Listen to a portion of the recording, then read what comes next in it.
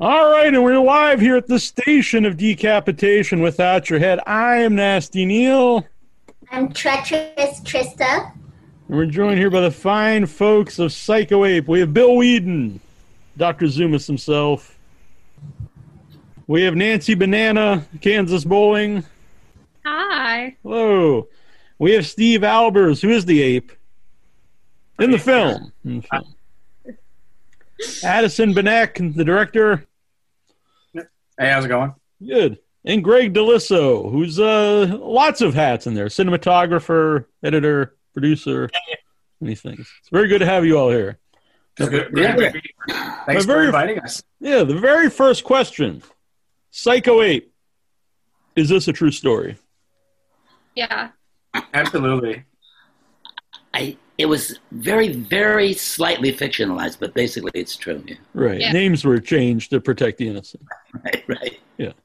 You'll have to ask Addison though. He was the one who really thought it up, right? I mean, that is true.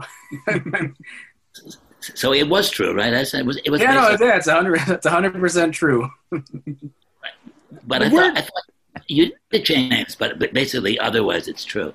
Oh yeah, absolutely. I mean, it ripped right from the headlines. I know that my name came from Dr. Loomis from Halloween, which ultimately came from Psycho, right?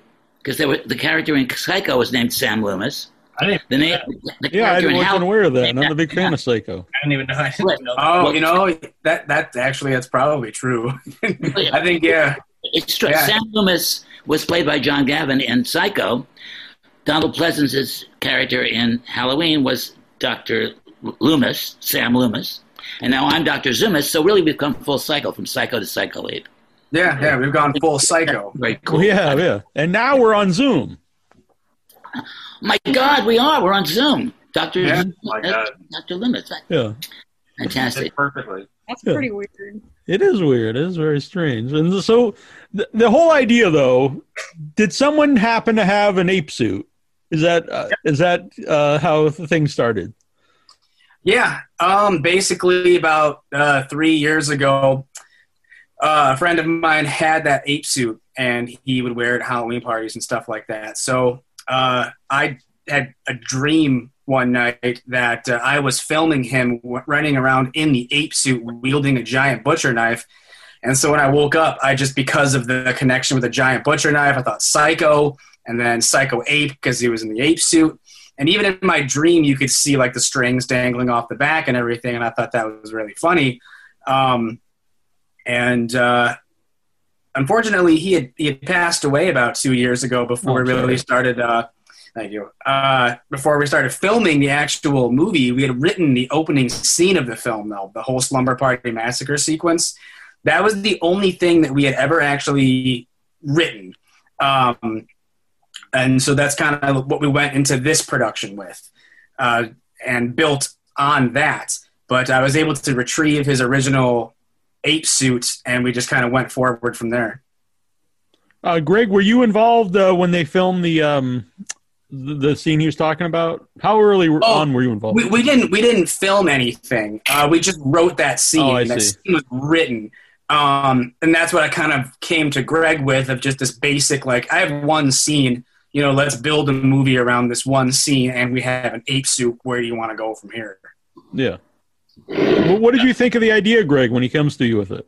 I remember you messaged me when you were starting this, and I thought, what the hell are you talking about? But I'm trying to think. Addison was working as my assistant. And this was like a few years ago, and he told me about this movie idea, Psycho Ape. And if I'm just being totally honest, I was just like, oh, okay. I didn't really think much of it. And also, as Addison just said, it wasn't like that much of an idea either. It was just kind of like a guy in an ape suit. And at the time, he killed people with knives. And, he just told me like, oh, my friend Jonathan and I, we came up with this idea. And really, very tragically, unfortunately, when his friend passed away, I believe, Addison, I don't want to speak for you, but I think that you kind of like got the ape suit from him after that had happened. And then, his parents allowed me to come over and take whatever I wanted from his room, and that was really the only thing I wanted. I wanted that ape suit. Right. Yeah. And then I myself, a few months later after that, went through a personal tragedy of my own. And so Addison and I kind of were, we had went to a film screening together, totally unrelated, a couple months after that. And he kind of just asked me, hey, do you want to do this Psycho Ape thing together, this project? And but before that, I really had almost forgotten about it. I wasn't really thinking about it. I think Addison was doing his other things, Rainy Afternoon, and hold on. Am I still there, guys? Yeah. Yep. That's fine for us. So. Sorry, something just came up on my screen. I can't see the big screen anymore. Anyway, so sorry about that. I got cut off. So Addison had asked me, did I want to do the Psycho Ape thing with him, and when we were both kind of grieving, and I said, yeah, sure. You know, I looked at it as an opportunity. It was a life raft for the both of us because we were both grieving at the loss of, you know, our friends and loved ones, and it's just like, hey, let's just strip everything away and make this really stupid guerrilla movie. We won't take it seriously whatsoever. We're just going to make something really silly and dumb for no money, and we don't have to really, like, you know, really think too hard about, like, the actual, like, making a real, I don't know, it's a real, like, thought-provoking piece. Like, let's just make a silly guerrilla film. And that seemed to work. It seemed to just, you know, spark these ridiculous ideas from the both of us just kind of coming together. And, I don't know, just kind of the right thing to do at the right time, I guess. Yeah. Kansas, how did you get involved in the movie?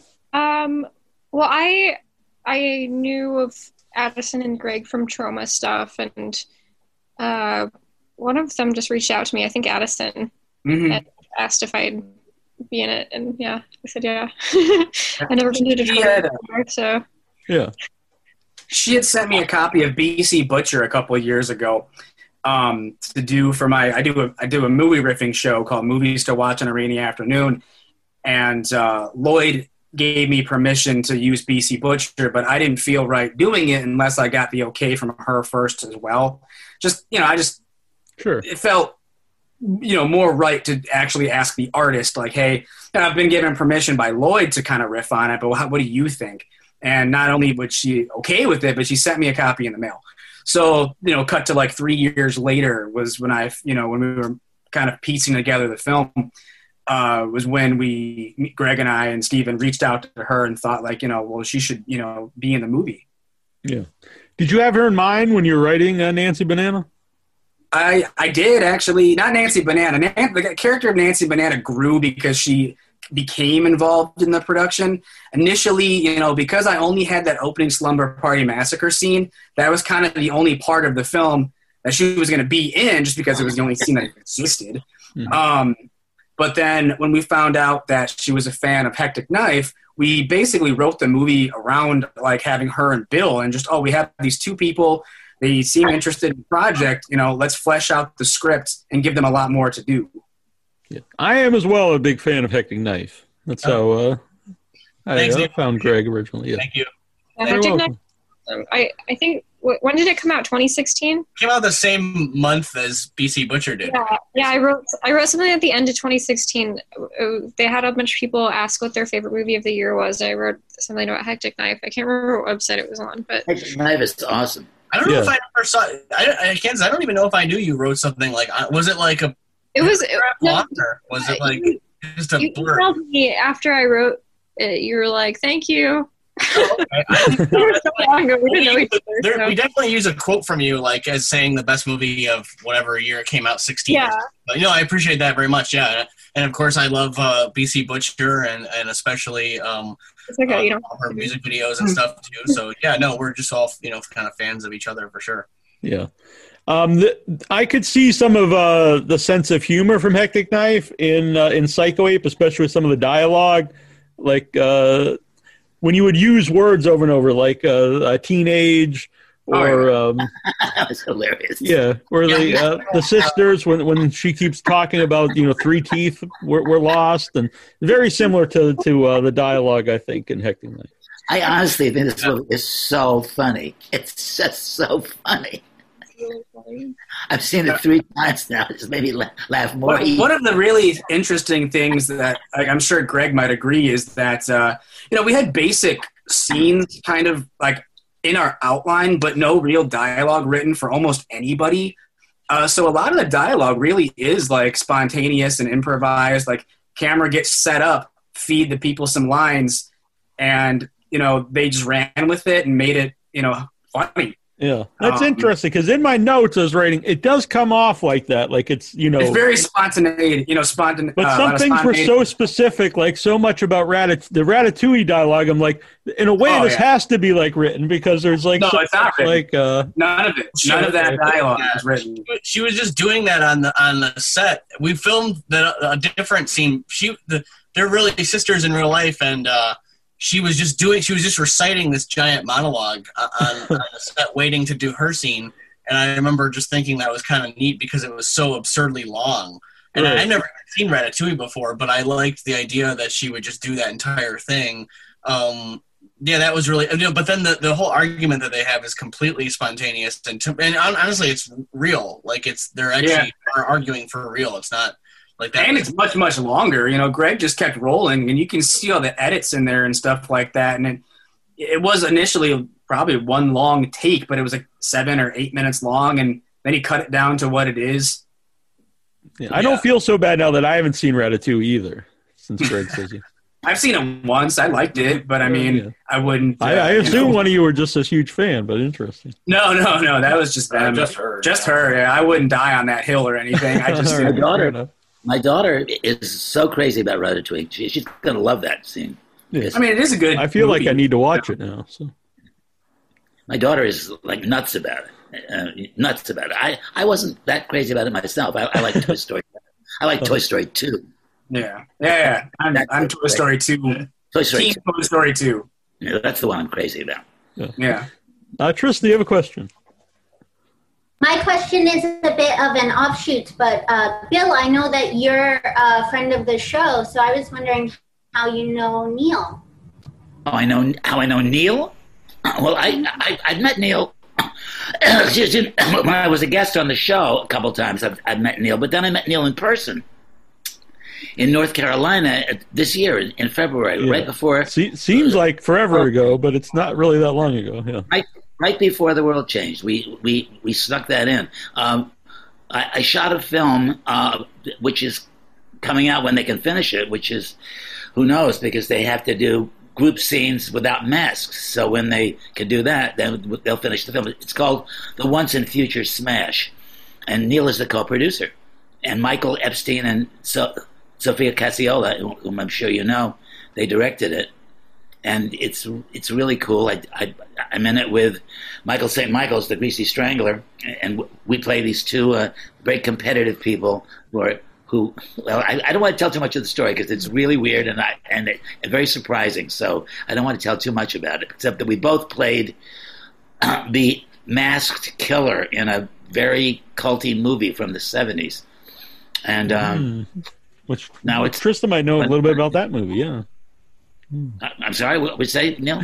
I can't talk too much about it, but I think Trista might be familiar with that cult film. Yeah, right. She might be. I've heard of it. Mm-hmm. Yeah, right. And Zone 2. So anyway, what I was amazed with was how I got involved with Psycho Ape, which is just a pure coincidence thing. I met Addison in context of another thing.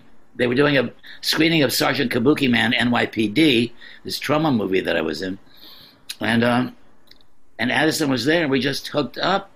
Well, sorry. Yeah.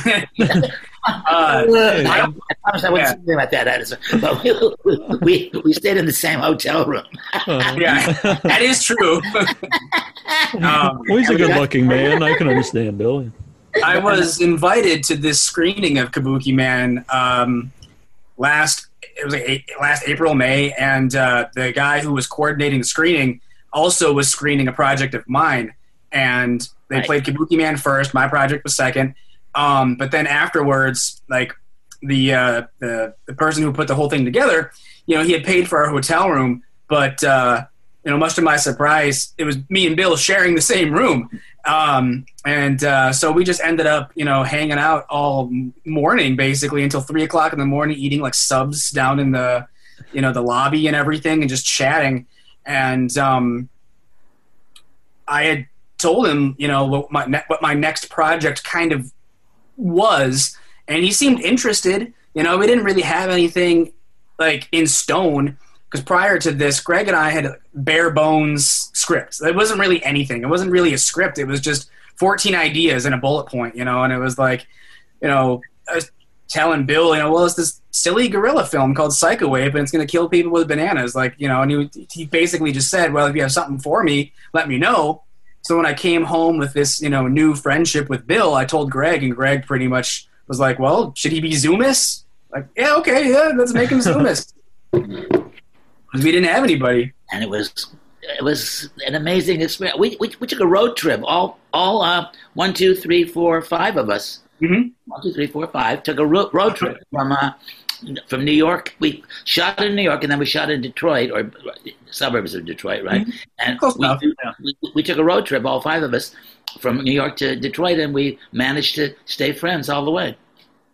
Yeah, it was basically like a 9-day shoot, I think, with like a day off in between, just to break up the driving from New York to. Greg in Kansas got to have taco at Taco Bell. She had tacos, which I still talk about. Was that your first time ever having Taco Bell, Bill? I'm sorry. Was that your first time that you ever had Taco Bell in your life? I don't even think I had it then. It was I set foot in Taco Bell for the first time you were in a taco. There. But I remember, I still talk about Greg in Kansas and the Beyond Tacos. It was so funny. They were so into it. Yeah. Kansas is such a taco fan. Have you ever had a banana taco? I've had spaghetti tacos. Really? Spaghetti tacos? I had a Brussels sprouts taco last night. Huh. It's very good, too. So you put spaghetti in the taco, I assume. Yeah, I did that. One of my birthday parties when I was in middle school or something. We had spaghetti tacos for everybody. Interesting. And I have to say, you brought up the banana a few times. Definitely the best choice going with the banana instead of a knife. Yeah, I'm a big fan of the bananas in the violence, especially when they're used to cut people, because that's I think that just it made it sillier, because obviously there's no possible way that could happen. So prove you wrong. Yeah, the banana would obviously mush upon impact, but the fact that it pierces flesh every time, it was a better choice than just a regular butcher knife. Yeah, dismemberment by banana is pretty memorable. Yeah. Yeah, but also, when filming in public, if you're wielding anything that remotely looks like a knife, you're going to get in trouble or talked to or something. You're going to get stopped. But, if you're just running down the street with a bunch of bananas, no one cares.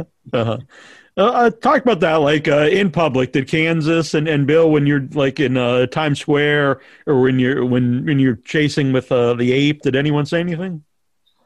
Oh, well, yeah, they did. Yeah. And I think they were fascinated with Steve as the ape. Remember that, Steve? People would stop. There were a few people who stopped to take pictures with me with I was one of the Times Square characters. One guy, when we were in that park, have their scene. There was a Shake Shack in the park, and the manager of Shake Shack came out, and he was a really big Hectic Knife fan. Really? Yeah. That guy rules. I was a big fan of. Yeah, it was funny because. Yeah, and I think Kansas got recognized.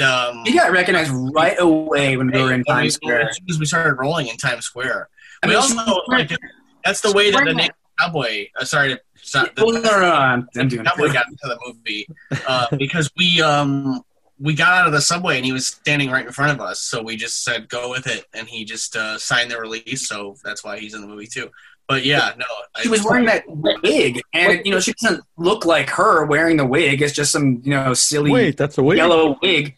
And this guy beelined straight towards her right in the middle of Times Square and was like, hey, are you Kansas Bowling? And that was bizarre because, I mean, we'd only been there for like 5 minutes and already like she got recognized in this like silly costume. It's so funny because in the wig you don't look like you do, you know. I'm not sure I would recognize you. And you look amazing in that wig. That you look absolutely great, but I'm not sure I would recognize you. Yeah, you look like a cartoon character. It's really funny. You look so fantastic in that movie. You just look so great. I just love looking at you. It's so fun. Thanks. Yeah, it's right. very yeah. The casting of the movie was so wonderful. The newscasters. I'm a big fan of the newscasters myself. Oh, yeah, that's Greg's find. He brought them in, and we kind of shot like just basically like what we needed. But then he tends to just leave the camera rolling, and that's when like the good stuff comes after they've already said their real lines, and then when it's all like improvised and ridiculous, that's what we use. Yeah, their first scene when he's saying spit instead of shat or spat instead of shat. Yeah. And, I was just like, oh, this has to just be an actual, Yeah, that was a flow. Outtake that they put in, and it's pretty sweet. Yeah. Look, there's a lot of that in the movie where it's complete outtakes, and Greg just has this way of capturing the outtakes, and he cuts it together in a way that makes it seem like it may have been pre-planned, but 9 times out of 10 it wasn't. Greg, I got to put in here. Greg is a genius. He just, I think so much of the charm of this movie and the humor is in the editing. It's just so amazing. I agree. Yeah. Look, we got really lucky to have Bill and Kansas both. They were, and Steve too. Let's not forget his performances. Oh, he's great. Yeah. It's hard to. It's easy to forget that it's actually a guy like trying to emote, I guess, in an ape suit, because you're seeing just an ape suit, but he's in there and he's doing stuff. Like even I forget that's me. Yeah. It's like there's so much. I want to say nuance, but that's the wrong word. But there's so much variety in your performance, even though you're just in an ape suit. I just get so much out of you. I think it's an amazing performance. It's like a weird miming performance, but like in an ape suit, and it totally reads. Yeah, I think we were going for like a Han Solo and Chewbacca kind of relationship, where like I make some hand gestures and grunts, then like Kansas will say, "Oh yeah." How did you end up being the ape? Well, originally our friend Jonathan was supposed to be the ape, but because he passed away, I kind of fell into it because like they want Addison and Greg wanted to make Psycho Ape, and because Addison and I are roommates, which is actually why I'm in the same room as Addison right now. Yeah, we just share the same living space, so. He got roped in like, hey, you're available. You'll be around when I'm around. We live together. If Greg comes over with the camera, that's very easy to film. It was convenient. So. Yeah, it was convenient. And, it just worked out, and he was able to take time off work to come with us to New York and all this stuff. So it just worked out. That's great. Yeah. Where is the ape suit now? In the trash. Oh. we kept the mask, but the actual suit. That thing. It's gone to hell. It probably smelled pretty bad by the end, though, right? I mean, there was so much bananas and blood and stuff caked into it. Yeah. The thing that stuck with it most was the hamburger meat from the Banana Man kill scene. Yeah, when the Banana Man's face gets eviscerated, all that ground beef got embedded into the gloves and the fingernails and stuff. It wouldn't come out. No matter how much, like he would soak the suit in the bathtub with like actual soap and water, and it wouldn't come out. And like I wanted to put it in the machine, but I was so afraid that it would just like be torn apart. Right. Yeah, I should have just like gotten a washboard and just like cleaned it in the tub, old style. If you notice, it's pretty obvious, but that suit disintegrates throughout the film. It got ripped on the second day of shooting when he sat down and like the crotch and leg scene burst. So there's nothing we could really do about that. So we just kind of, powered through it. But by the end of the shoot, I mean, that thing was barely hanging on by a thread. It was time to go. Mm-hmm. Tris, do you have another question? I'm wondering if the suit was comfortable besides all that. When I first tried it on, it was one size fits most, but I'm not most, so it was really snug. That's why it just tore on day 2 down the crotch. But even in the fall, when it's cold out, it gets toasty in that thing.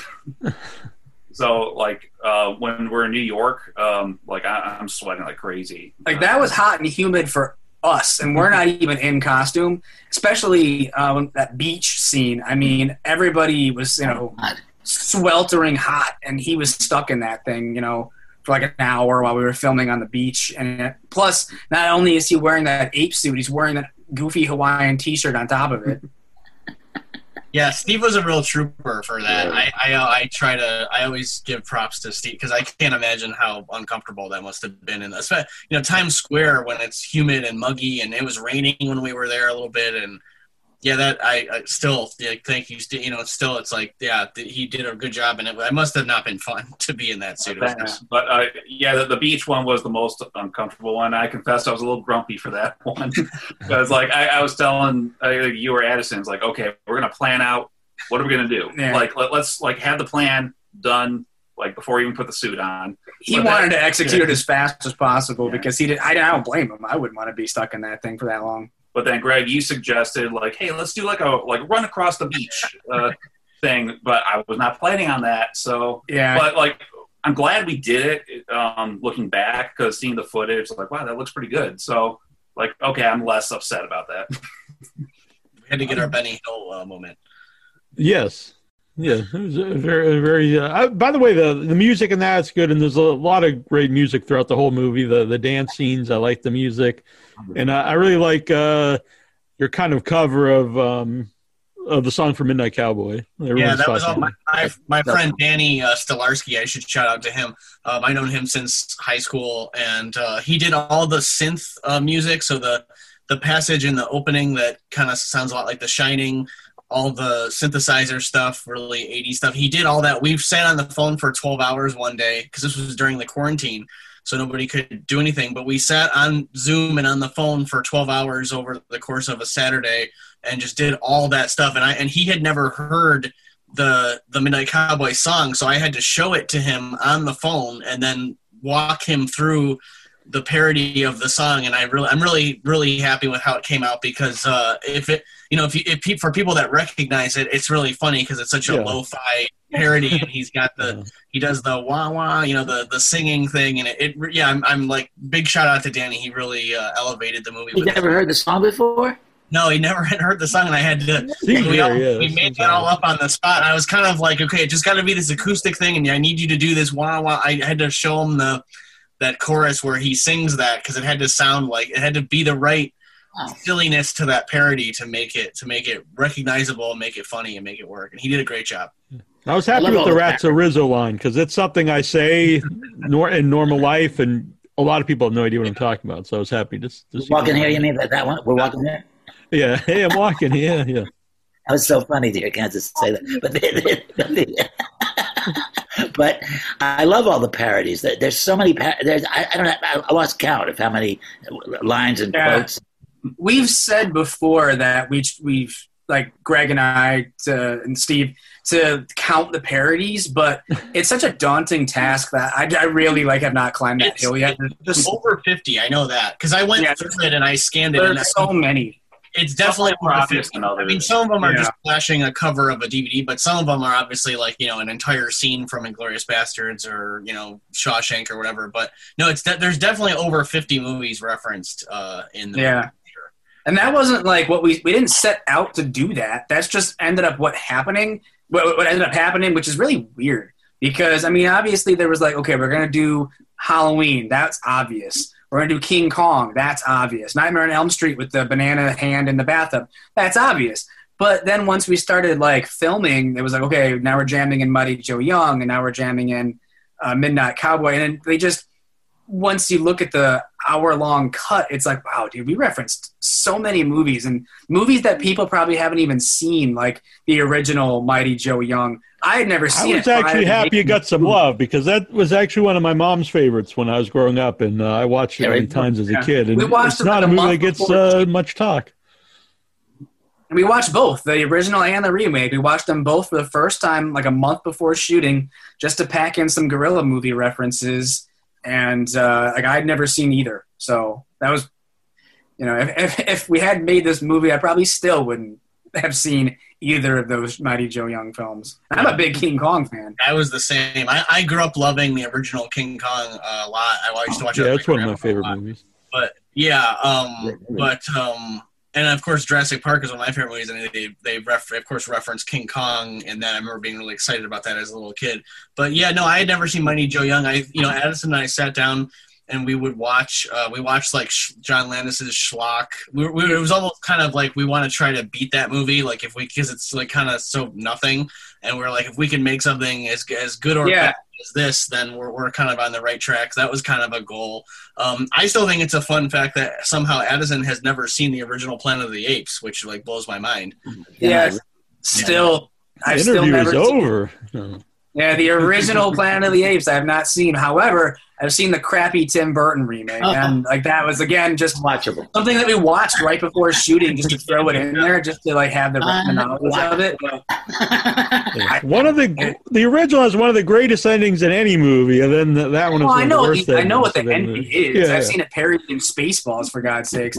But so it's like I've seen that movie through parodies of the movie. I've never actually seen the movie. That's interesting. Tris, you have another question? Kansas, you're obviously a filmmaker in your own right. So I know a lot of filmmakers that show up on days when they're just acting, and it's hard for them to not be conceptualizing how they would be making the film. Is that something you grapple with, or are you able to just show up and be an actor? Yeah, I have a really hard time with that. I'm like really bossy. So, I have to I have to say, it really helped, because it was literally just us, everyone that you're looking at in the Zoom. Yeah, this is it. This is the crew. And, we're running around doing everything, so it really helped. I know it helped me personally a lot, because just having another director on the set just kind of made it all easier. Someone that already knows the ropes. I know that Kansas, is used to doing also like guerrilla style filmmaking, no pun intended, style filmmaking and stuff too. So I thought it helped a lot just to have someone else on set like that knows how this all works. So yeah. Yeah, I also I would say lines that I wasn't supposed to say, but a lot of them actually made it into the movie. So yeah, actually, one of my favorite improv lines is a line that Kansas said that Greg almost cut because it wasn't a close-up, but it was when she points to a banana and says, don't they ever get dole? And it was just like an off-the-cuff line, but he only had zoomed in on the banana and like not her face when she said the line. So he didn't think like it was worth salvaging, but I did. And I thought, that's a funny joke. Who cares that her face isn't on the screen? She said the joke and poured in the banana. Just use that, just put it in there. And that's one of my favorite. She just said that. Like, I didn't tell her to say it. Greg didn't tell her to say it. She just said it, pointed the banana. And to me, it's like, yeah, put that in the movie. Greg, because you guys mentioned that, you used a lot of the outtakes and stuff. Like, how early on did you know you were going to do that? Was that something while you're filming? You're like, I think I'm going to use this, or was it while you're editing? Yeah. Definitely right away. So the newscaster team, who were also just absolutely amazing. We talked about them before. So they are local actors here in Detroit, and I was friends with one of them, and she brought the Grover, the other guy, with her, and we had never met him. And that whole news thing is so silly because you can like literally see that they're just like reading it off of a card in front of the camera, and like the green screen is terrible. And as soon as I think literally in the footage that's in the actual finished movie, you can hear us in the background saying like, let's just use this all. Yeah, it's all in there. Yeah. It's all No, definitely I knew right away that was going to be one of the funniest moments of just letting that all happen. And of course, my favorite scene is Kansas and Bill did beyond amazing, but I have to admit my favorite part is the Ratatouille thing, because that was all just real, and I love the crazy anarchy of that, and it's really fun for me to try to figure out how to like construct a scene out of something that's just total chaos. And I love that at one point you can see a guy smoking cigarettes on his balcony, like watching us in the background filming. And it was, like I said, like we were saying before, it was just a real argument that they were actually having. And, I love the fact that it breaks down and you see like Steve without the mask on, like just standing there, like on set and stuff. But yeah, so all that stuff was like, if it was up to me, that scene probably would be longer, because I would just keep letting it go and go. Oh my God. I live for that kind of stuff. I mean, so especially in a movie like this that can just be so free form and doesn't have to rely on plot to get by or anything. I have a lot of fun with it. But at the same time, I should say, there was stuff in there that was written. I mean, I remember when we did the Inglourious Basterds scene, I think I watched that scene on YouTube and scribbled the lines into like a notebook right before we, did it, but it was still written. And there, the slumber, like Addison said that he and his friend Jonathan wrote the slumber party scene coming into it. And we definitely wrote, a lot of the jokes at the end in the King Kong parody and stuff. So it was roughly half and half. There was stuff that was written, but no, pretty much all the times when there was a weird outtake thing, that's when I got most excited and was like, yeah, we're definitely leaving this in the movie. That's going to be funny. You can hear us laugh quite a few times in the movie. And I never said to like clip out that audio or anything. Like I wanted it to be there. I mean, it's the kind of movie that revels in the outtakes and the flubs, and it's like, just put all that stuff in there, because this movie is clearly about a killer gorilla, but it's a guy in a costume with the strings dangling off, and you can see his sneakers in almost every shot that he's in. Why would you cut out the giggling in the back? Who cares? It is an enjoyable movie to watch. I know both of you, were going through a hard time when you're making it, and it was something, like you said earlier, to get your minds off things, and just something. Yeah, it was and it really comes through. And I think right now, I mean, you couldn't have planned that would come out during the pandemic, but the viewers, they might not be going through the same thing, but people, want something just fun to watch, and I think it does that for people. At least I would think it does. Thanks. Yeah, I can't speak for anyone else, and of course all of our situations were just unique, but I know for me personally, it was like hugely therapeutic to just like get out of the house again and start making something. And like you said, definitely the silliness of it helped me through the early grieving process, which it was kind of so soon after my tragedy that we started, and once we started shooting, I at least felt like I had something that I was doing, and it was always fun to be on set. And like Bill was saying, the road trip that we had was just so much fun, and really got me out of Michigan, got me out of my head and into doing something else. So it was really therapeutic for me, for sure. And I'm glad that comes through on the screen, because I think I think one of the phenomenal things about the movie is that this very hysterically funny movie grew out of a couple of personal tragedies. It's weird. It's definitely a weird sort of like on one hand, we were only making it to get out of our own funk, but then the movie itself is like silly and fun. So you don't get that. You don't see that at all. I think people, when they go through personal tragedies or something like that, maybe they sit down and write like a depressing script or a drama or something. And for me, it's the opposite. It's I want to surround myself with as much silliness and weirdness as possible, so I can, break free from whatever's going on in my head that is like serious. If the film takes off and becomes the cult classic that I think it should, then that's going to be part of the mythology. It was born from tragedy, which is, that's unfortunate, but it is true. It's 100% true. Oh, and then we should also mention that in Detroit, we got to see Kansas's films. We had a night of watching Kansas's films, which was so much fun. Oh, really cool. Awesome. Right. Yeah. Yeah, there was you had an evening of your films, including one starring Iggy Pop. Yeah, I did a screening in Detroit. This place called, I think, the UFO Factory or something like that. Yeah. Where they screened a bunch of music videos I directed. It was really fun. I met Nick, who helped put it on, who I'm still friends with, and Greg just had a screening with Nick, and it's all cool. Yeah.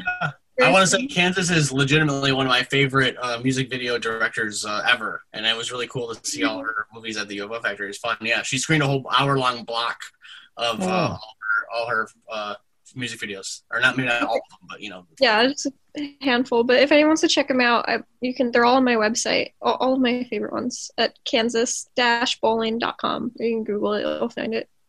All right, very cool. Yeah, I'll check those out myself.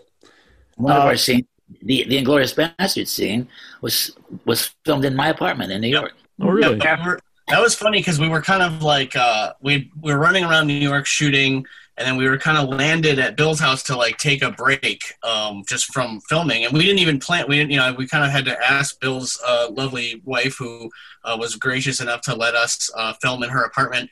And I was kind of like, come on, guys, we got to keep shooting. We got to shoot more stuff. We're only here for 4 days. Yeah, and that's when we kind of were like, everybody was just taking a break from running around Times Square and shooting.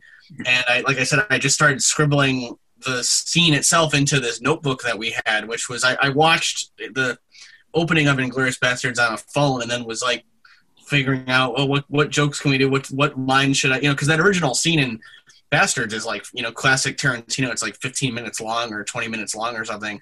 And I want, to condense it down to a few minutes. Yeah. But it was super fun. And then, yes, thank you very much, Bill, for letting us do that. I always think it's fun in the movie too, because you're in the location where you first see Nancy is my old house. And then it just cuts and you're in Bill's apartment. And it doesn't matter, but you're just in a completely different place. Like, it makes no sense. Like, it just cuts to a totally different room, and it's supposed to be like the same place, but it really doesn't matter at all. I don't think anybody even notices that. And I'm chasing them on the beach, and suddenly we're in Times Square. Yeah, see, it's irrelevant. That's the sort of thing I liked about making the movie, was basically, if you had to think too hard about something, then it's like, no, then throw that away. Like, just stop thinking and let's just do it, and it's going to be funny and weird. Like, who cares? And because in Bill's apartment, you can see, he's got, a little caricature of himself in the background. And then you see the Kabuki Man, the faded Kabuki Man poster on the wall. And so it's like, okay, they're clearly filming in Bill Whedon's apartment. Like, they're not disguising that fact at all. Right.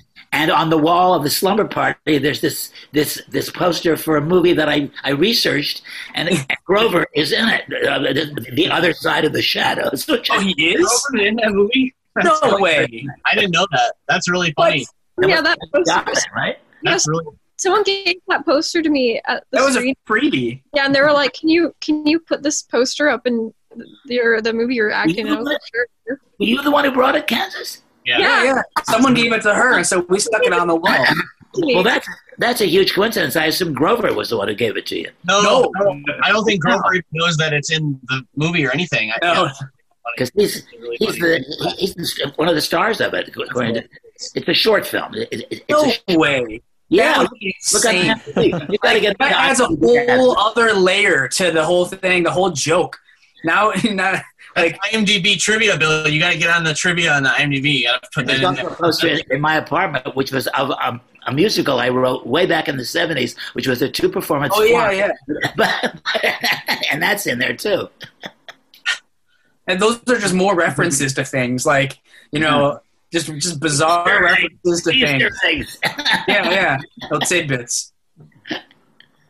Well, that's funny. That's just like a happy accident. Yeah, I don't think any of us actually looked up that film. I didn't. I'm that kind of geek. But you looked it up and you discovered Grover is in this, and then it's like, wait, he's in the movie, our movie too. That's weird. He's in the poster. He's in the movie. That's the poster on the wall, and he's in the movie. That's crazy. Yeah. I'll have to look that up. Grover is? Yeah, I'm not sure who Grover is. Newscaster. Sorry. Oh, okay. All right. Yeah. Yeah. Oh, all right. That's pretty awesome. He's the guy that goes off on the rant about like shat versus shit. Yeah, I'm That's a big fan of his work, actually, from the movie. Yeah. Something Suave Theater here in the chat says, "Hey gang, really love the movie. Any hope for a Psycho Ape 2?" That would be great. I mean, I'm up. I don't know. It was tough just to finish this one, just because of all the different. Greg's camera. That thing is on its last legs. It almost ate a tape. Like day one of shooting in New York, we almost lost that whole first day of shooting because the tape got stuck. So terrifying. Yeah, so it's a Panasonic DVX 100B. If anybody's a fan of Arrested Development, it's the camera that shot that show. Pretty much every documentary made between around 05 and 08 are all shot on that camera. I used Hectic Knife to use that and to make that, I made Hectic Knife on that same exact camera. I bought it back in 2005 or 6.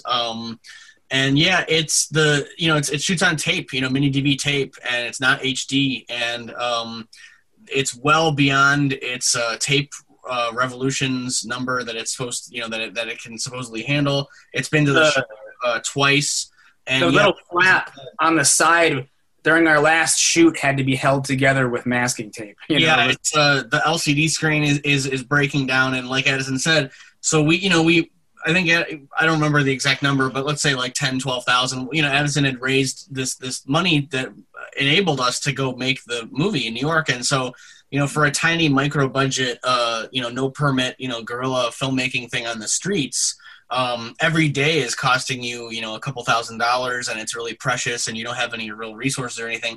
So we shot all day in New York, and I go to eject the tape to put in a new tape. You get an hour's worth of tape, and you're doing your raw footage and stuff, and I get an error that the tape is being eaten, and gosh, we would have lost a couple $1,000s worth of our footage and all these resources. I almost had a heart. It was like all the Times Square footage would have been lost. Yeah, and thankfully it was just okay. Like basically the other scary thing was we didn't know whether or not the footage was safe until we drove it all the way back to Detroit, because I have to run a Mac Mini with a FireWire because it doesn't even have USB. That my camera predates USB, like literally. So that was really scary, but thank God all the footage was totally safe. I think there's some pixels here and there in some footage, but I think it just adds to the overall aesthetic of the fact that, hey guys, this is a really cheap movie and we shot it on tape, so you're gonna get some flaws. You're gonna get your fair share of flaws. So the pixels don't bother me at all, but I would have been obviously devastated if we lost all that time. Greg, are you telling me that saying that all the way back to Detroit you didn't know whether that footage was saved? Yep, correct. I mean, I thought it was like okay, but yeah, I didn't have any confirmation until I got all the way back to, literally after we dropped you guys off at the hotel, and I got back to my house and started loading it in the first thing when I got in the door, and I sighed in relief that it was all fine. And like Edison said, I mean, I don't remember the number. I think we probably shot like 30 hours of raw footage or something like that, which is kind of honestly, which is kind of low for a feature. Yeah. But, there's only 2 scenes in the movie where you actually see digital artifacts, like from the tape, which was somewhat surprising because of the age of the camera and stuff. What are digital artifacts? I have no idea what you're talking about. Just like pixels, glitchy looking fuzz on the yeah. Like it's not really pixels because it's on the tape, but it's like the tape had gotten screwed up, in the gears, and so now you see if you look close enough, you will see them. But I mean, it's not so glaringly obvious. Like there is, like some you said, it adds to the effect of you're watching a VHS movie. Yeah, exactly. So that was one of the things that helped us, is that shooting the entire film on mini DV. A lot of people would probably try to redo that, digitally, and can't do it. So right, exactly. Yep. Most people would film digitally with HD, like 4K cameras now, and go backwards and add filters. Right. I didn't want to do that, and that's one of the reasons why I was like, "Hey, man, like let's use your camera and we'll film Hectic, or we'll film Psycho with the same camera you used to film Hectic, and it'll look the same, but this one will just be in color, and it'll still just most have of that. it will be in color. Yeah. Most of it, yeah. But it'll still have that really like that. It was just that look that is what I thought would help, make the movie achieve the kind of look that I wanted for it. Like this shot on video movie that may have come from the 90s or something, and like if it was shot in 4K, I don't know if it would have had the same effect. Mm-hmm. And I should add really quick along those lines, big shout out to Jason Ewert, who's great. The other member of the Little Psycho Wave team. He has been in Minnesota this whole time, helping us remotely, but he's the one that put together the teasers in the very beginning when we barely had any footage, and those really helped kind of define the look and the aesthetic. He's the one that made the opening crawl have the VHS look on it, and he did some really brilliant things. There's that shot when we pull out and we reveal that we're in Times Square. He's the one that added the Las Vegas style sign that says like "Welcome to New York." I mean, that's obviously not really there. He added that in. He did a lot of the blood stuff that's in there. Just some of the special effects stuff that I couldn't really do, or did, it just was too hard for me to do. He added the disco ball filter to the slumber party, so he did a lot of stuff and really helped with the look of the whole. The opening scene too with the cops. I mean, that's all him, but the police lights and all that stuff. Yep, I mean, none of that was on set. Like we didn't have. Flashing police lights in the background. The lights that we had in the movie, you see on camera during the slumber party scene, and then they get recycled during the bathtub scene, and you can see them clear as day. They're right there. But anything digital later is what Jason added. Yep. He also did all the artwork, so he did the DVD artwork that will be coming out. All the posters, all the teaser trailers. That's 100% him. Yeah, I love actually all the poster art. The DVD. I saw the cover art recently. He did a great job with that. Great job. What were you about to say, Bill? I just said the DVD art is great. Yeah. I hope we get to get those DVDs to give to people or to buy for people. Well, along those lines, what are the plans to release the movie? Well, it's a work in progress. I mean, that artwork was just literally finished 2-3 days ago, and so now that we have the artwork, we can move forward with actually pressing DVDs. But that's going to be the matter of uploading the file to this website, and then uploading the artwork, and ordering 200 copies, and then that's going to get sent to us. So we're still looking at about probably 3 to 4 weeks maybe of a turnaround until we have DVDs. It just takes a long time to get this stuff. Is there any plan to do I know festivals now are virtual, but was there any plans to do festivals? Festivals for sure. I've got a whole bunch of them bookmarked.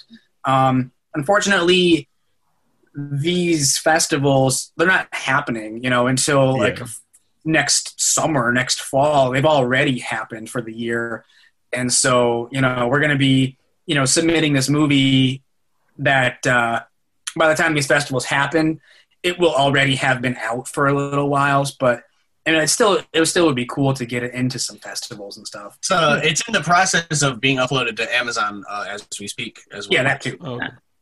It'll be on Amazon Prime soon. Oh, well, oh, good. Yeah. The DVDs is just a whole other beast. How soon would that be? Do you have any idea? It should be literally by hopefully the end of this week or early next week. Oh, wow. That's great. Oh, wow. Yeah. Tristan, you have another question? Bill, you've had such an esteemed career that spans so many years, and I think a lot of artists would aspire that. I'm wondering if you can mention how you think you achieved that.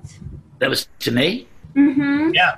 Well, I started out as a comedy writer and a songwriter, and I got to write for a lot of stars like Lily Tomlin and Carol Channing and Stella and Mira and Dick Shawn and a lot of folks.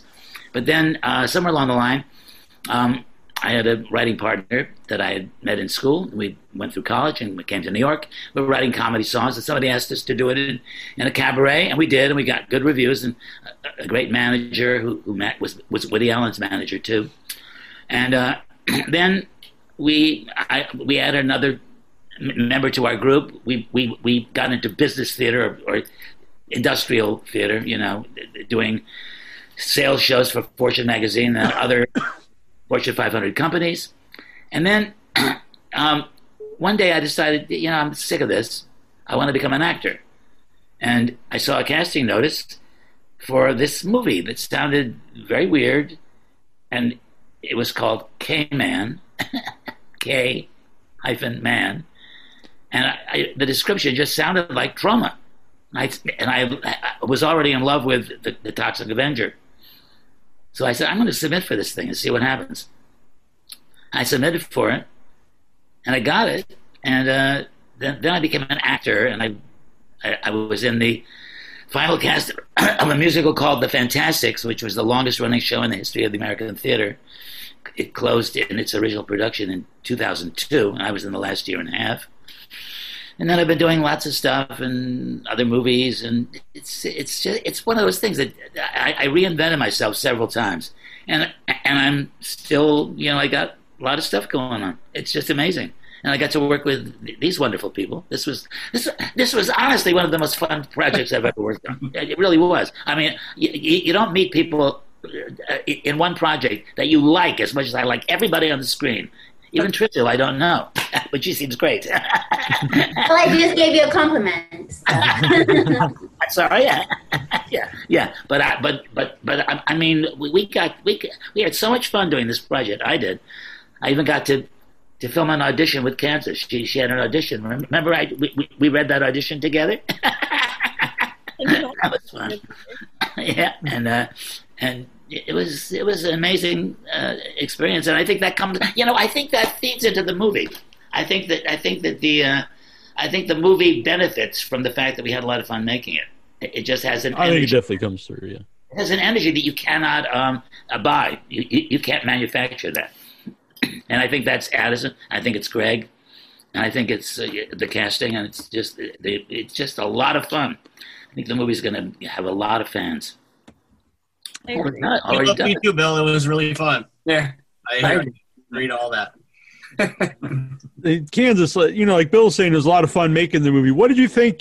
One thing it's making the movie, and you think it's a lot of fun, but then you actually see the movie all put together, edited together. What did you think of it? I thought it was so funny.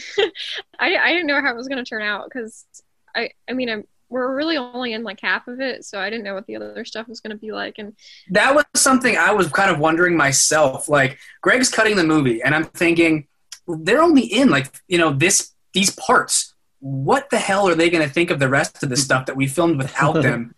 And that was something I was just kind of like, I hope they like it. I hope they like the rest of this goofy stuff because they're not here for it, or they weren't here for it. So. Yeah, I'm glad that you guys liked the rest of it and not just like the stuff that you were a part of. Or just fast forward over that. I'm not in this scene. Oh, that was the wonderful thing. I mean, Kansas and I were in like you said, about half the movie, and I knew we had a lot of fun, but I never dreamed the movie would be as funny as it is. It is just like that scene. The Ratatouille scene was just an example.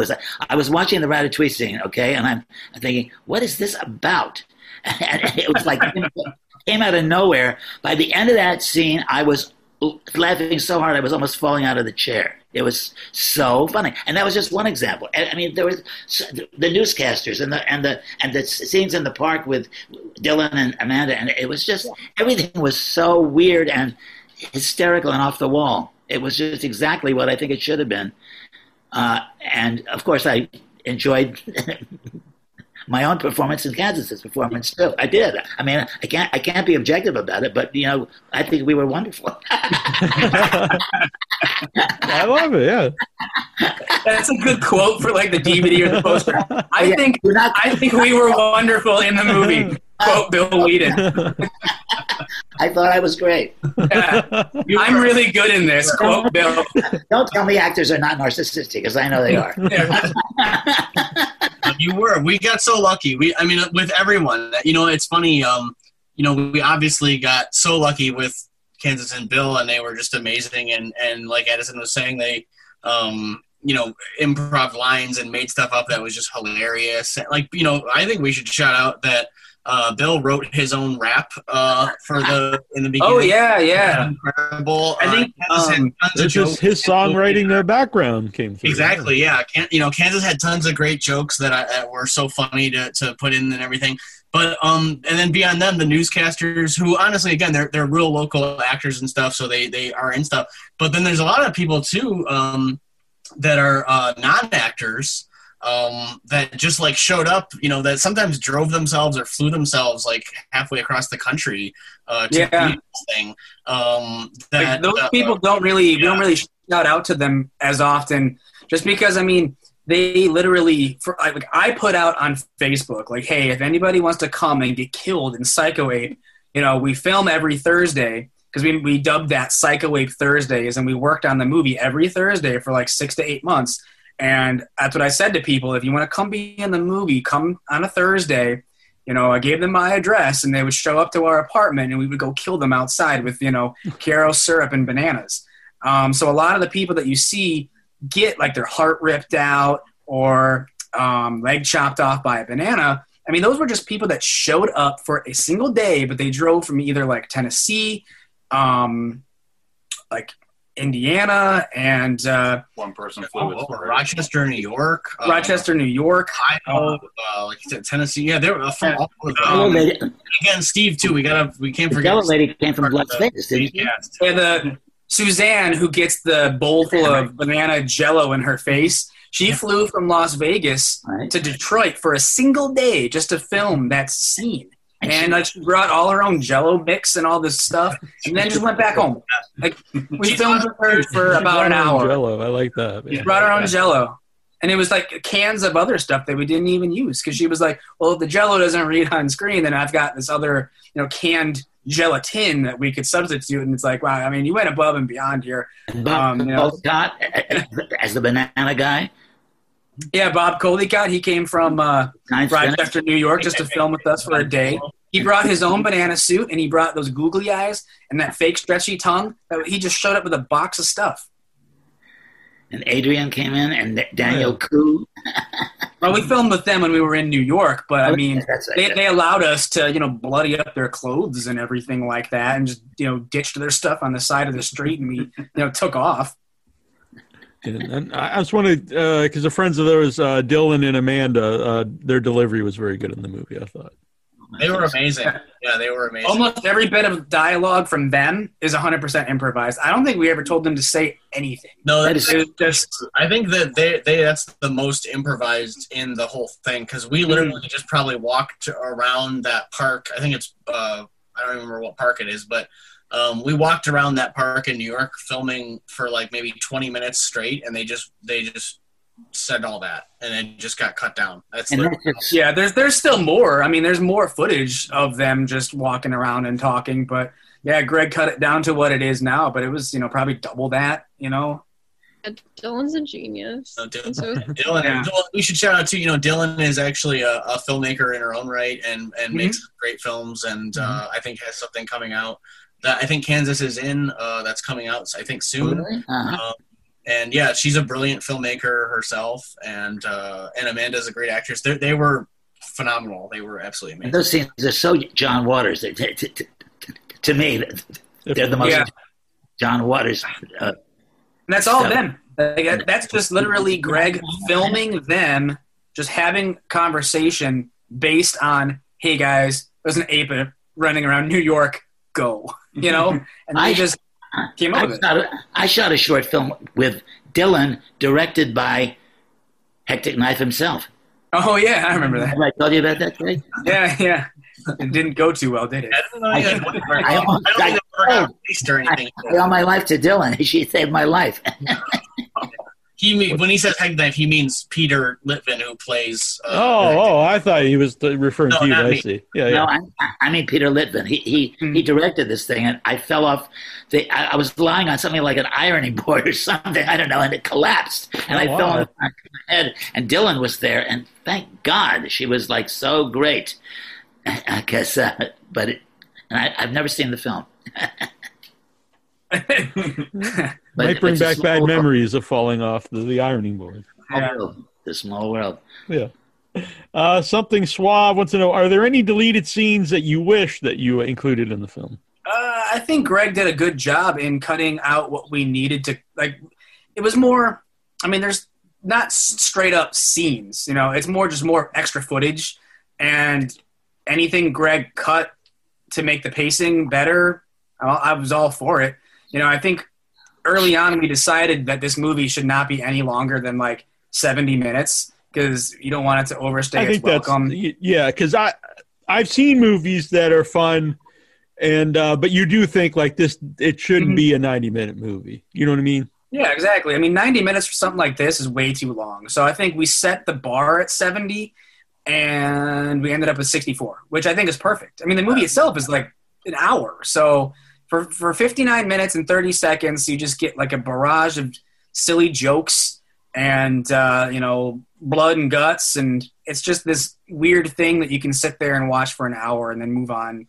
The funny thing is, you really feel like you've seen a feeture film. It's not. It doesn't seem like. Yeah, it doesn't feel like a short or anything. It really feels full. It really feels like a movie.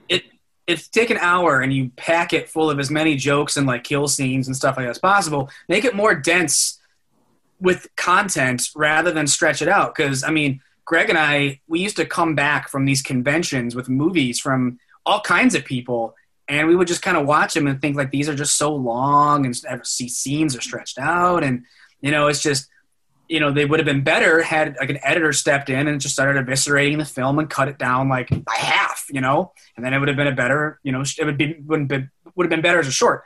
But so that was just something that we had in the back of our heads. Like, if we're going to set out to make this movie, you know, it's got to be short because it's such a stupid thing.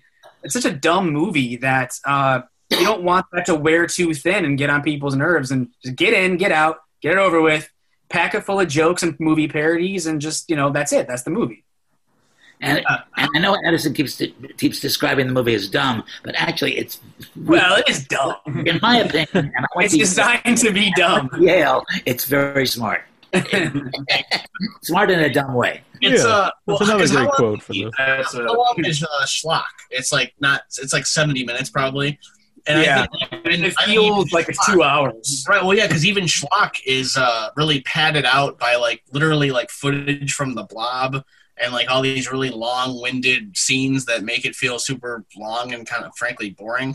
I think that's what Edison was saying exactly, is sort of we didn't, even at 64 minutes, we didn't want it to feel like it's I mean, I think, honestly, obviously, there's people that have complained about the Ratatouille thing being too long, which I kind of, like, that doesn't bother me. But, no, yeah. I mean, I echo everything that Edison was saying for sure, and Bill, I appreciate that very much. I mean, look, in the opening scroll that Bill, that you deliver so well, you call it, you know, the dumbest, cheapest movie ever made or whatever. But yeah, I think, you know, it's what did you say, dumb but smart, dumb or something? I think that's yeah. Yeah, it is a dumb movie, dumb in that sense, but it's not dumb. It's very hip. Very hip. Thanks, Bill. Thank you. Yeah. Tristan, another question? It's out, but anyway. What's next for all of you guys? What else are you working on? We'll start with Bill. What are you working on? Well, I'm going to be. I've done a short film which is being released very soon called Full Throttle Paradise. It's going to be really great. It's written and directed by a guy named Nick DeSimone, with whom I traveled to South Korea last year to do his play. He's a brilliant playwright, and he's rewritten the play we did in Korea. He's expanded that, and we're going to do that as soon as we can get on a stage. And as I said, the movie that Michael Epstein and Sofia Coppola have made, the Once and Future Smash, that Neil is the co-producer of, and I think that's going to be awesome when they get it done. And what else? Oh, I'm reading audiobooks. I'm reading audiobooks by a very famous mystery writer named Lawrence Block, who does a series called based on a detective named Matthew Scudder. His most famous book is 8 Million Ways to Die, which was made into a really bad film. The book is in New York. They moved it to LA, and that was the worst mistake they could make. But anyway, I'm reading. My wife and I are reading audiobooks, and we're reading a couple that he wrote way back in his career when he was writing under a pseudonym, and they are so hot and sexy and X-rated. You wouldn't believe the things we are talking about. And the words we say. I don't know. They outdo Psycho Ape. I'm intrigued. So anyway, I'm doing that too. Greg, what are you working on? So like we were saying at the beginning, I'm moving out to LA. I lived in New York for a bunch of years when I was younger. I'm finally going to make it to LA, and I'm excited about that. I have a short that Kansas has agreed to be in that I'm excited to film that with her when I get out there, hopefully soon. And I've been writing a lot, and I want to I want my next sort of kind of DVX DIY street film to be this thing called Bad Brain that I've been playing around with. That's kind of a crazy comedy, anarchy kind of a movie, but hopefully a step up from the stuff I've done before. And then I've been writing a movie with a friend of mine, so I have a couple of screenplays going on, and trying to just keep writing feature screenplays and getting a big feature off the ground, hopefully. Very cool. Kansas. I just finished a feature film that should be coming out early next year, writing and directing it, and I'm in pre-production for two different other features that I don't know which one I'll do first, but working on both. And then I'm always doing music videos. They're on my website if you guys want to check them out, and acting and things sometimes. I don't know. I probably have things coming out soon. I don't know about. Oh, I'm about to act in a movie tomorrow. Oh, okay, I don't know very cool. if I can say anything about it yet, but so I don't know why I brought that up. But Well, that reminded me that the fact that you signed on to the film without even reading a script. We never even sent you, I don't think, the outline. You were just yes. The name is pretty intriguing. Yeah. Yeah. I just remembered that. Like, we barely had an outline even written, and it's like, hey, Kansas, do you want to be in this movie? And you said yes just because, like, okay, Greg's going to be involved, and Bill's going to be involved. And so that was another thing. Like, once we started shooting, it was like, when we were rolling, it was like, these people don't know what we're going to be filming today, and that's kind of part of the fun of the movie, too, I think, is that, every day was kind of a surprise. Yeah. Yeah. I trusted Greg because Hectic Knife is so good. So it was like, I'm in good hands. It's I'll do whatever you dudes want. What are you working on, Addison? I just finished. I'm doing sort of like pre-production on. I used to do this show called Tro Masterpiece Theater. Mm-hmm. And it was like a mystery science theater type moving riffing show for Troma, but not licensing movies from Troma anymore.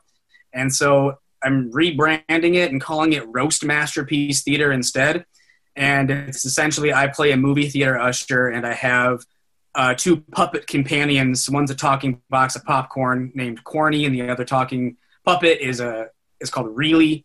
And we sit at the bottom of the movie screen and heckle movies, but because movies are expensive to license, I'm rebranding the whole show from the ground up, where instead of licensing like pre-existing movies and writing riffs for them for the entire feature, the characters within the show, me as a movie theater usher and Corny, and really we're going to be developing our own sort of like do-it-yourself schlocky horror films and kind of like riffing on our own work. sort of like it'll be different kind of riffing, where instead of riffing on a pre-existing movie and like making movie references and calling out how bad the film is or whatever, it'll be sort of a peek behind what it's like to be like an editing bay of like, looking over Greg's shoulder, like when he's cutting a film or something like that. And so it'll be a different kind of movie riffing show where these characters build their own schlocky films and then poke fun at their own like choices of, dialogue and acting. And instead of making fun of the movie, we're making fun of Greg. Well, that's something like that, yes. Yeah. But like that's essentially the core idea of it, is that they make their own movie like as the characters, and it's like a backyard Frankenstein movie, for no money. And then they sit there and watch the completed feature, and we're, as the audience, sort of watching them watch the movie that they kind of made, sort of like Johnny Depp and Ed Wood. You know what I mean? Like, all the scenes where he shoots. Will the movies also be released as the movie, or will that be the only version of the movie? Like on the DVD, I'll have like the ripped version with the characters poking fun of their own film, and then I'll have the unripped version. But the unripped, I'm only aiming for like another like 50-minute feature, 60-minute feature for like the thing that they make, because it will be of poor quality, and it won't be like designed to be like a super meta funny film like Psycho Ape is. Like the jokes aren't going to be built into the movie. It's just that it's going to be like a schlocky, low budget, like Frankenstein movie. Like I just raised money for a Kickstarter. I'm going to go buy Frankenstein props and stuff like that. And they are just going to riff on their own silly movie. Well, it'll look silly. It's just that the movie itself won't have like meta fourth wall breaking jokes and stuff like that. It'll just be different.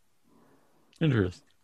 And Steve, I'm sorry we didn't get to you more often. What are you working on? Are you involved in this one? Yes. They're putting you in a Frankenstein suit. Episode 2, I do the puppeteering and voice for Reilly. Mm-hmm. Well, another one of our friends is Corny.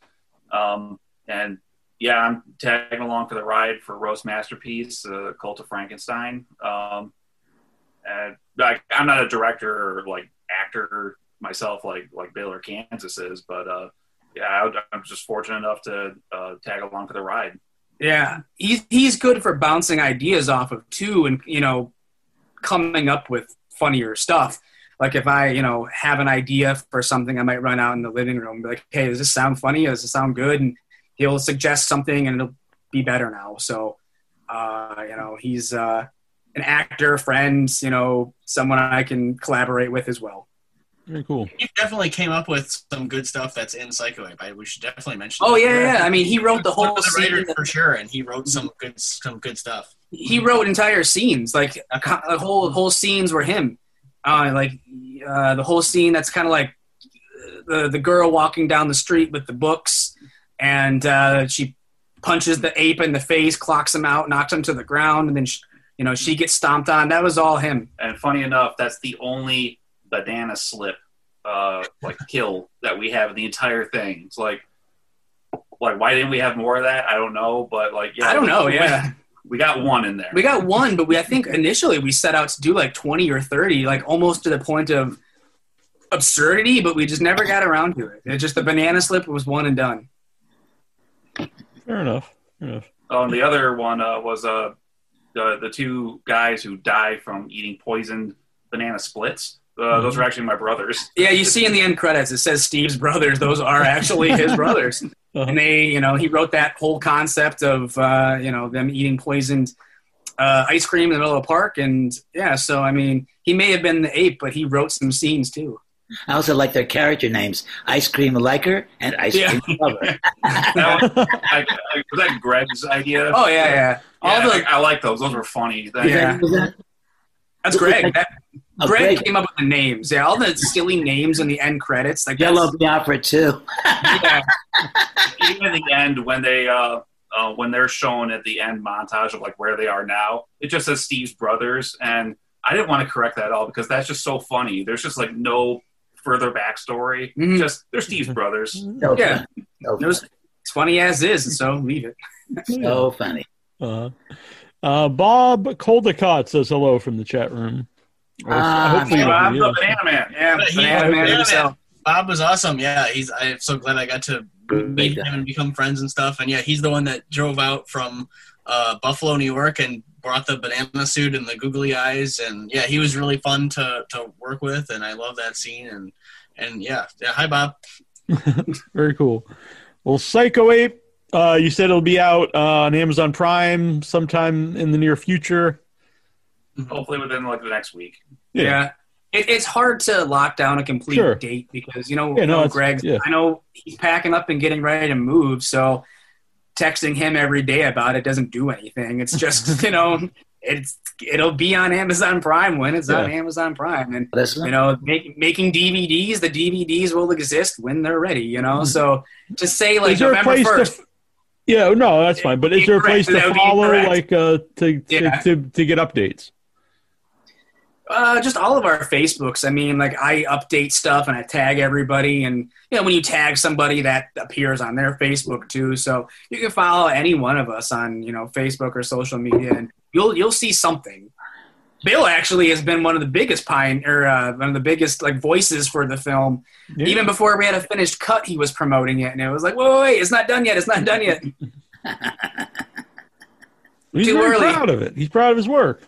Yeah, well, I didn't know at that point how proud I was going to be. I hadn't seen the movie. When I saw the movie, then I really got Yeah, he was promoting the film before having even seen the final cut. He was just like, hey, it's coming, it's coming. It's like, wait, hold on, man. Like, it is coming, sure, but I don't know when, you haven't even seen it yet. Very pushy. You got to build anticipation, right? Yeah. Kansas is bossy and pushy. That could have been your IMDb credits, or pushy and bossy. But pushy and bossy. This is very fun. I appreciate everyone being on. Hey, thanks for the invite. Yes, glad to be here. Nice to see everybody again. Good to see y'all. And, good luck on Psycho Ape. Thank you. Thank you very much. Thanks, Neil. And thanks everyone for watching. And Tristan, sorry. Thank you. All right. Good night, everybody. Good night. Good night. Yeah. Hi, everybody. I'm Bill Whedon. That's right, Bill Whedon from Sergeant Kabuki Man NYPD. I'm here wearing my Without Your Head t-shirt, drinking from my Without Your Head cup. You may not know that I'm going to be in a movie that's coming out fairly soon, produced by the head honcho of Without Your Head, Mr. Neil Jones. Anyway, I'm here not to promote movies, but to get you to go out and vote. Now, you may not know it, but when I made Sergeant Kabuki Man NYPD back almost 30 years ago, even then, that character, that hateful, villainous character, was based on Donald Trump. Now, not to say I'm not here to, tell you who to vote for, but that villainous, horrible character was based on Donald Trump, just incidentally. But my main purpose here is to get you to vote, no matter who you vote for. No matter who you vote for, go out and vote. I'm not voting for Donald Trump, but you can vote for whoever you want to. Just get out and vote. This is the most important election of our lifetime, and the reason is we want to get Trump out of there. But go out and vote for whoever you vote for. This is Bill Whedon saying, vote. From ancient terrors to the search for modern-day conspiracies, The Tomb of Nick Cage is the new sound in horror rock. Uncover the mystery of old world horror for the new world order on iTunes, Amazon, and more. Ripley, we should have listened. Sitting here on a lie. Barwell and Utani. Now we're gonna die. The Tomb of Nick Cage. They're coming at night. Mostly, they're coming at night. Mostly, they're coming at night. Mostly, they're coming at night. Mostly. Find out on Facebook, Twitter, and Instagram. The Tomb of Nick Cage. They're coming